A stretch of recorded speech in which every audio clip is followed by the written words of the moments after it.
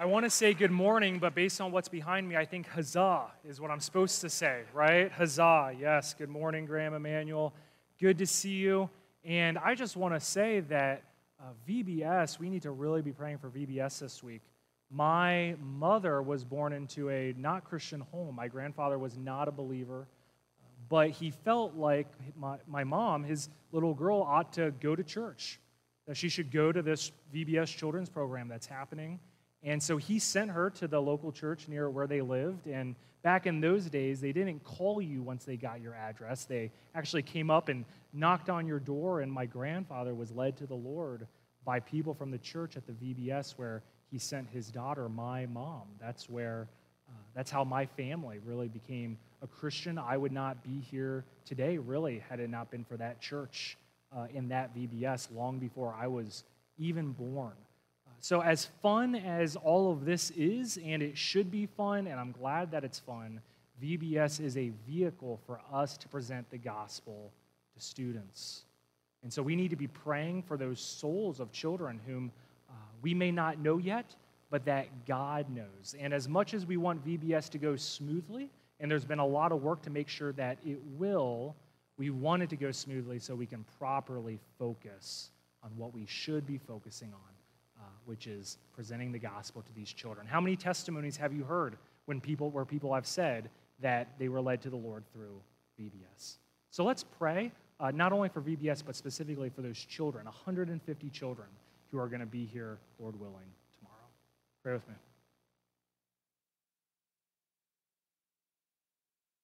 Heavenly Father, we lift up the names of those boys and girls who are on our registration list, and even those names that are not on our registration list. We may not know all the children, but you know each of them, Lord. You know them by name. You knit them in their mother's womb. And just as much as you had a hand in their first birth, Lord, we believe that you also have a plan for their second birth through faith in your Son, Jesus Christ, that we hope to present them with this week. So we pray that you will soften their hearts, that you will give them clarity in their mind and focus from all distractions so that they can hear of how you love them, how you sent your Son Jesus to die for them, and how you rose again, that they can trust in him as their substitute for the forgiveness of their sins. May that take place multiple times this week, Lord. May you be with our workers. May you be with the program. And we pray all this for your glory. In the name of your Son, Jesus. All God's people said, amen. Hey, sorry, but before we move on, I'm getting some buzzing here. I don't know, is there anything I can do? Is there something that I can turn off that would prevent this buzzing? If no one else can hear it, I won't get in the way of it. But can you guys hear that? No, if you can't hear it, then I'm not going to worry about it.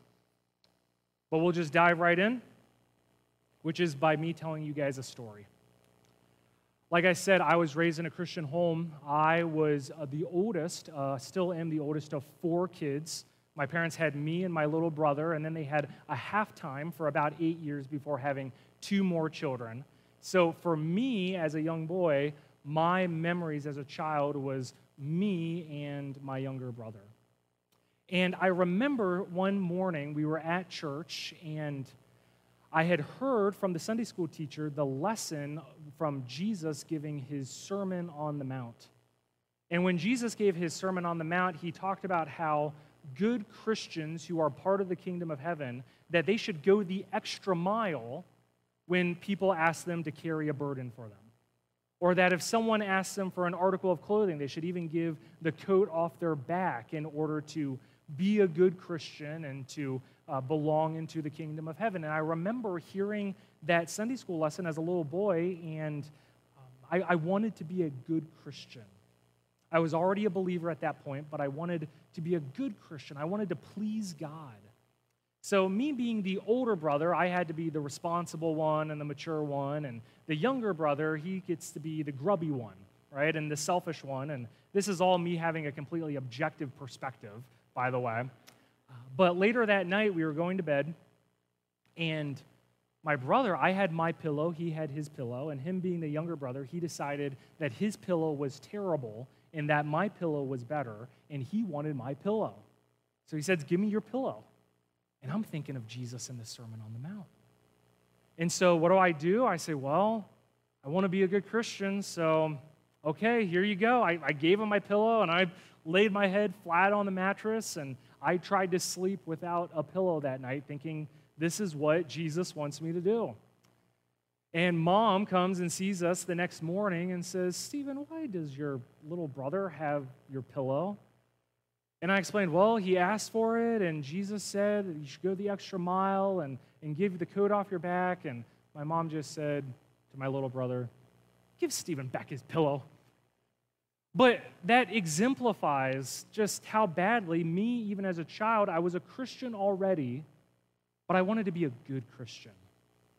I wanted to please God. I wanted to know that I was doing what was right and that I was doing good and that I was growing as a believer. I wanted to feel like I was a good Christian.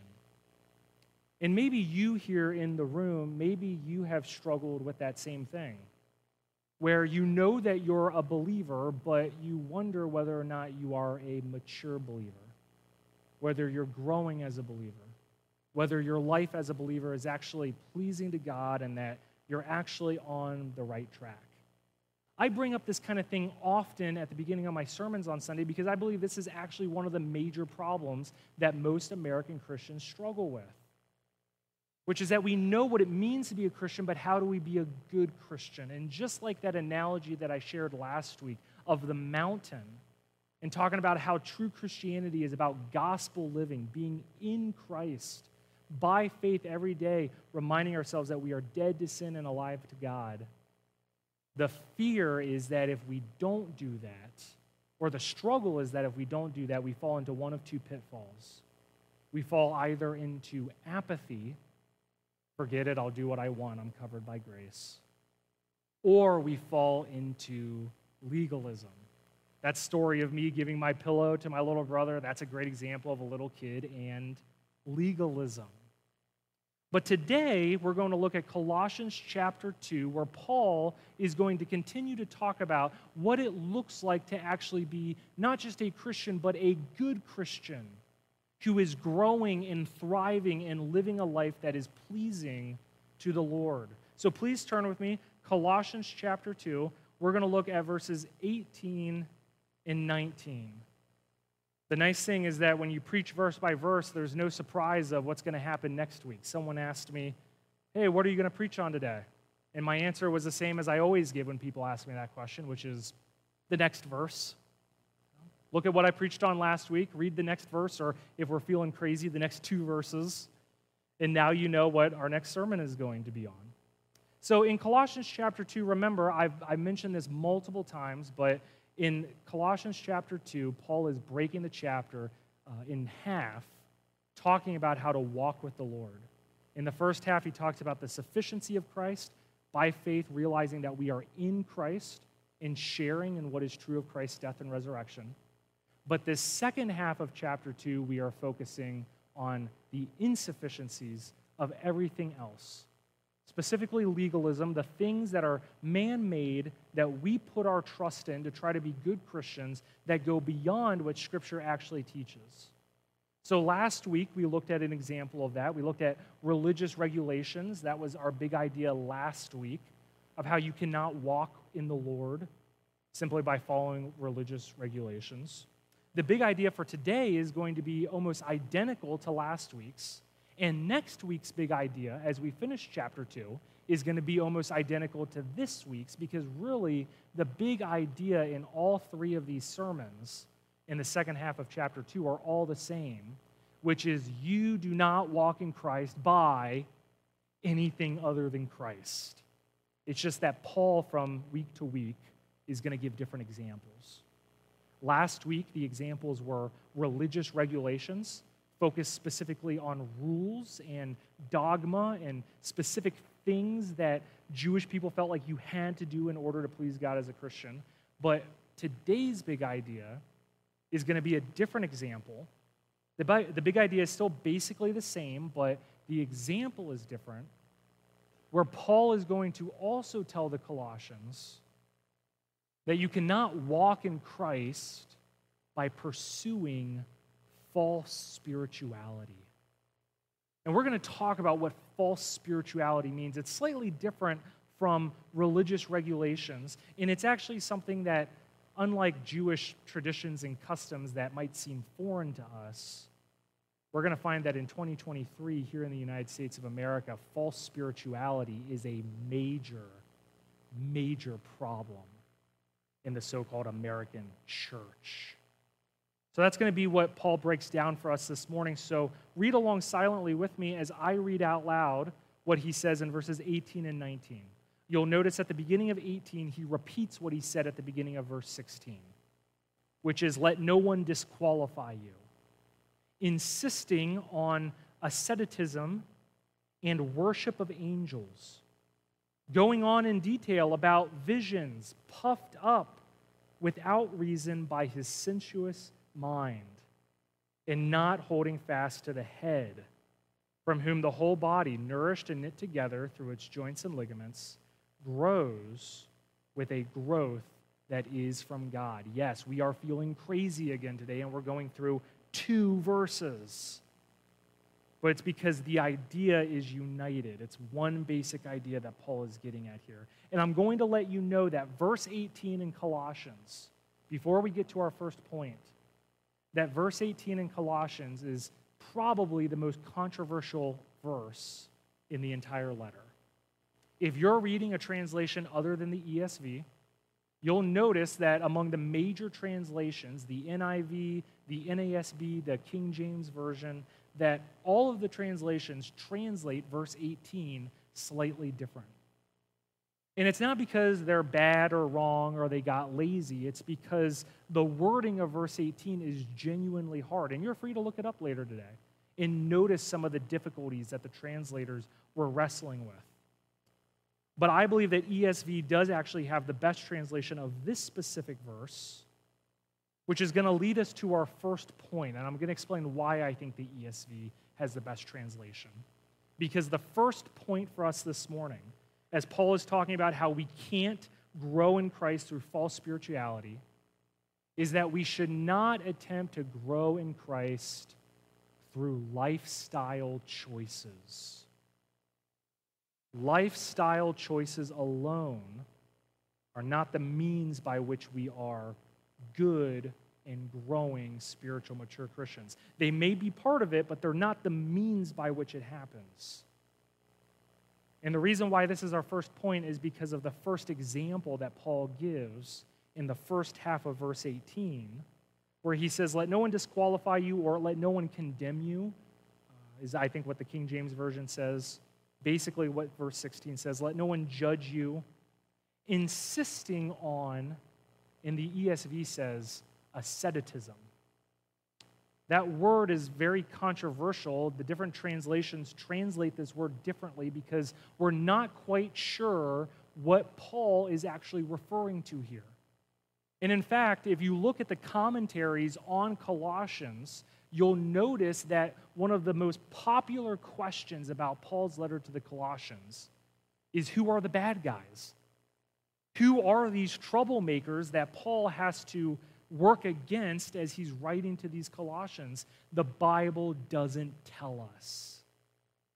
And that's very important for me to say, because we need to talk about what the Bible does say, but we also, this is important, we also need to be able to acknowledge what the Bible doesn't say. If the Bible says something, we should say the Bible says it. But if the Bible doesn't tell us beyond that, we need to be honest and say, the Bible doesn't tell us anymore. That's going to be important because when Paul talks about asceticism, that word in the Greek is actually just the word humility. That's all that is. That's not the word asceticism that we actually see there in the original Greek. Paul is saying, don't let anyone disqualify you, those who insist on humility. Which is odd because isn't humility a good thing? Of course it is.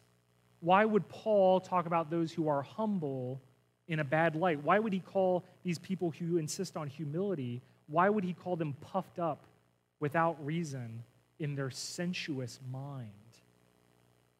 The reason for that, the best guess we have from that, and I want to clarify, the best guess we have, because the Bible doesn't perfectly define it, this is the best guess that we have, and it's why the ESV used the word asceticism, is because Paul is referring to a false humility.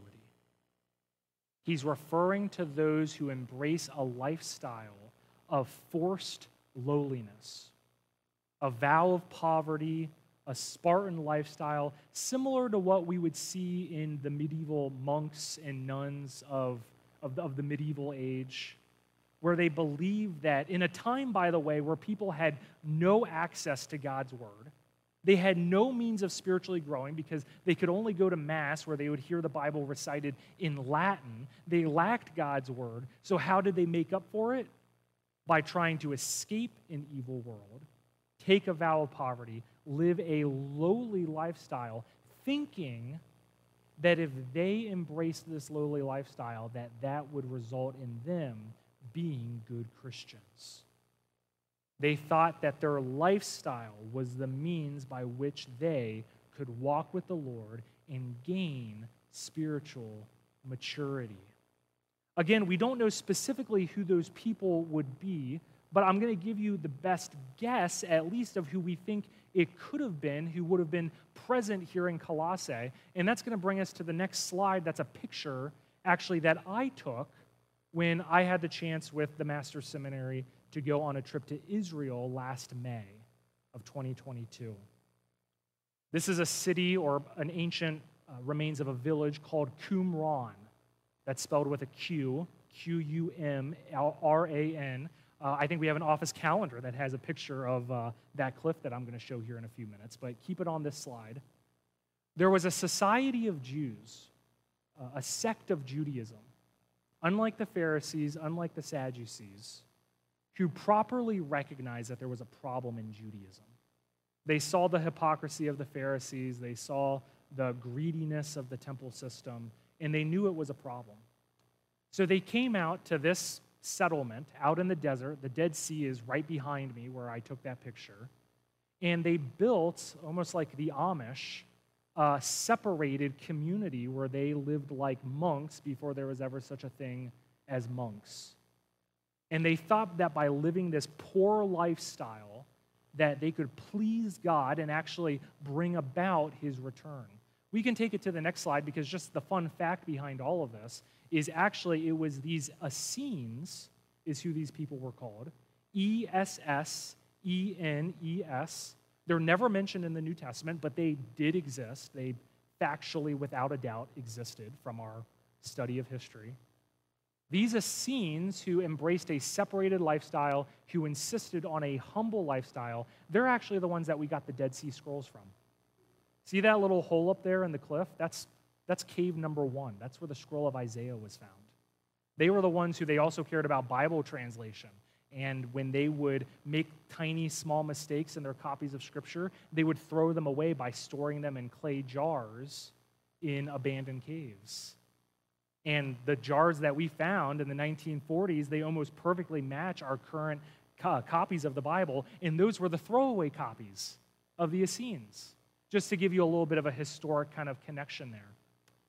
But the reason why I'm talking about the Essenes is that the Essenes, even though they were in this community here in Qumran, we know that in the first century that they also had influence in other places in the Roman Empire. The Bible doesn't mention the Essenes. The Bible doesn't tell us that Paul is referring to the Essenes. I'm giving you a good guess from those who have studied Colossians and those who have studied history. There's a difference between what the Bible says and our best guess. What the Bible says is infallible. Stephen is fallible with a capital F. Just ask my teachers and professors. So when Paul talks about lifestyle, it was very possible that these Colossians may have been influenced by these Essenes, forcing them to embrace this lowly lifestyle. And Paul said that by no means should you ever be condemned or think that you can't be a good Christian if you're not abandoning everything that you know in the world, separating yourself, and living a forced life of poverty. And we're middle-class Americans. Most of us, we're not tempted to take a vow of poverty. That's something that by God's grace, he has freed us from that temptation. Most of us, we're very comfortable living a comfortable, enjoyable life, just as Jesus did, by the way. Jesus was called by the Pharisees a drunkard and a glutton. He loved to enjoy the good things of this world for God's glory, but he had no problem living a life that was enjoying what God had created. And most of us were the same exact way, and that's a good thing. So we may not be tempted with asceticism like the Colossians may have been. But trust me, Graham Emanuel Baptist Church, there are plenty of other trendy lifestyles that are promoted by Christians on their blogs, that are promoted by Christians on their social media, that you see your friends doing, that you see moms doing, that may not be sinful. They may not be wrong. And even more than that, they may be very obedient and very wise in good things that you're doing with your life. Those may be good things. Whatever it is, you fill in the blank. But you have to recognize that they are merely just things of your life that you are doing to try to worship God. They are not the means by which you grow in the Lord. Do not ever let anyone tell you that if you don't do this with your kids, or if you don't do this with your family, or if you don't ban watching these certain things, or if you don't follow whatever is trendy, again, you fill in the blank of what American Christians are saying, this is what it means to be a good Christian. Don't let anyone tell you that any lifestyle is the means by which you grow in Jesus Christ. Jesus Christ is the only means by which you grow in Jesus Christ. Same with VBS. VBS is a great thing, but VBS is not an idol. It's not a program that we love so much that we're going to think that simply by having a VBS that we're a healthy, growing, God-honoring church. There are plenty of churches that are not honoring the Lord that have a VBS this summer. We do VBS because we see it as a means to the end. The means is the program, but the end is the gospel. Teaching students about how they can love Jesus by faithfully depending on his death and resurrection by faith to receive forgiveness of their sins. That's the secret sauce. That's the key to salvation, and it's also the key to sanctification as we repeatedly remind ourselves that we have been crucified with Christ and that we have been raised with Christ. Not of any trendy Christian lifestyle. As good as it may be, none of those things are sufficient for you to actually grow in the Lord. Do not let those things replace a true and active, faithful walk with the Lord, which we'll talk about at the end of our message. Let's now transition to our second point. Our second point says this, that we should not attempt to grow in Christ, not through asceticism, but also not through false spiritual experiences. And while something like asceticism may be foreign to us, and it may not be something that we are tempted by, the allure of false spiritual experiences, I don't think I'm exaggerating when I say that it is one of the, if not the, major problem in the American church. That if you were to pull up Google Maps and look at other churches of similar size or larger to Graham Emanuel in this area, you'll find that almost all of them have fallen to the allure of this, which Paul is going to describe in the second half of 18, where he continues and says, let no one disqualify you, insisting on asceticism and the worship of angels. Going on in detail about visions.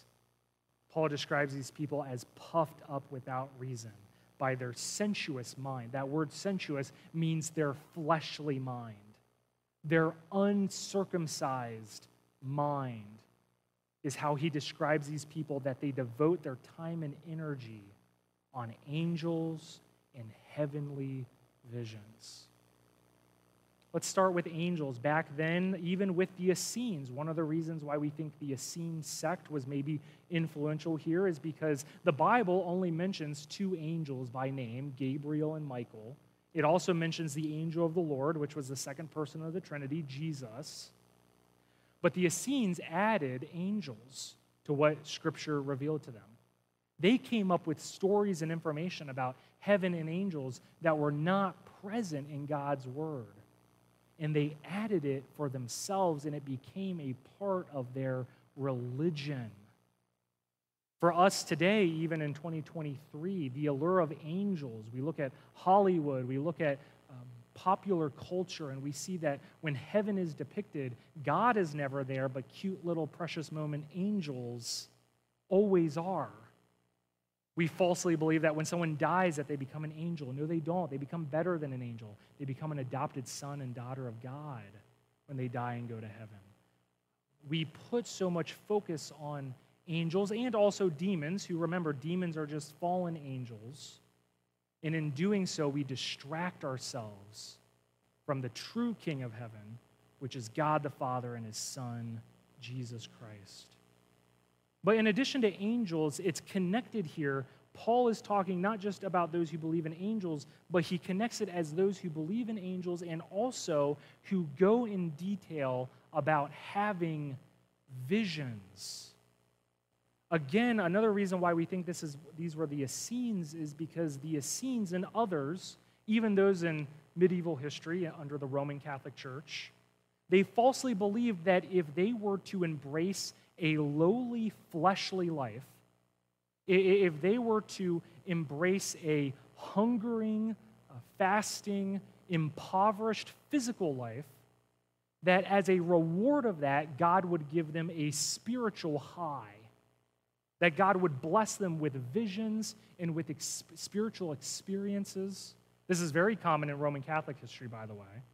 We'll see examples of people going out in the desert and fasting, and then God gives them visions. These things were connected, and they were even connected in the first century in the church as Paul is writing to the Colossians. And that second part about going into detail with visions is incredibly prevalent in the church today. And again, I don't believe I'm exaggerating when I say that it might be the major problem in American Christianity, where instead of pursuing God through Jesus Christ, we try to pursue God through spiritual experiences and visions. And probably the best example of this, or better yet, the worst example of this, would be Bethel Church in Redding, California. Bethel Church, they're famous for their music industry, but they claim to be a church pastored by two false teachers. They claim to be apostles. They are false prophets named Bill and Benny Johnson. They believe they have a school of apostleship. They teach people to have visions. They believe that God will reward those who are in their church who are truly faithful by giving them spiritual experiences. And they encourage people in their so-called church to pursue these spiritual visions and experiences, and that having them will be proof that they're not just Christians, but good Christians. I'm going to read for you an excerpt from Bill Johnson in his book, The Physics of Heaven. Notice the title of that book, that false emphasis on heaven and angels. Look at what he has to say in this quote from that book. He says, "There are anointings, mantles, revelations, and mysteries that have lain unclaimed, literally where they were left, because the generation that walked in them never passed them on. I believe it's possible for us to recover realms of anointing, realms of insight, realms of God that have been untended for decades, simply by choosing to reclaim them and to pass them on for future generations." Bethel Church is a false church. They're not the body of Christ because they don't preach Christ. They preach a false gospel by which someone knows God through pursuing spiritual, as they call it, experiences. But Paul says the irony here is that in their attempt to pursue spiritual experiences, they actually reflect a life that is fleshly, that is being led by their uncircumcised mind. I'm going to give you another example. This one comes from the Passion Translation. Maybe you've heard of the Passion Translation. Maybe you haven't. If you haven't, you probably will at some point through some friend or through some woman at some Bible study somewhere. where the Passion Translation, it's not a translation at all, it's a paraphrase by one man who doesn't know Greek or Hebrew, who claimed that he had a vision from God to rewrite the Old and New Testament. This is what he had to say as to why he came out with the Passion Translation. He said, "It felt like heaven's wind. The rock, the breath, the wind of God came upon me. And he spoke to me and said, I am commissioning you to translate the Bible into the translation project that I am giving you to do." And he promised, this is Brian Simmons speaking, he says, and he promised that he would help me, and he promised me that he would give me secrets of the Hebrew language. There's no secrets of the Hebrew language. There's keys to the Hebrew language, and it's very hard, and it's very difficult. Again, just ask my professors. There are many better Hebrew students than me, but there's no hidden secrets of the language that have to be revealed. This is a man who doesn't want you to follow God. He wants you to follow himself and his own interpretation of who God is based on his feelings. The Passion Translation is not a translation at all, and it's not the Bible at all. In fact, the Passion Translation is 50% longer than your major translations of the Bible. And it's because he's added content to it. Not only that, but he also claims that God promised him that there is a chapter of the Bible that has not yet been revealed that God is going to reveal to him if he does a good job with the Passion Translation. And it's John chapter 22. John 22, this man claims God will reveal to him to add to the Passion Translation if he is faithful in this translation. Stay away from the Passion Translation of the Bible. Stay away from men like Brian Simmons, who the Old Testament and the New Testament warned us about. I have a few verses here that exemplify this. Ezekiel chapter 13, verse 7.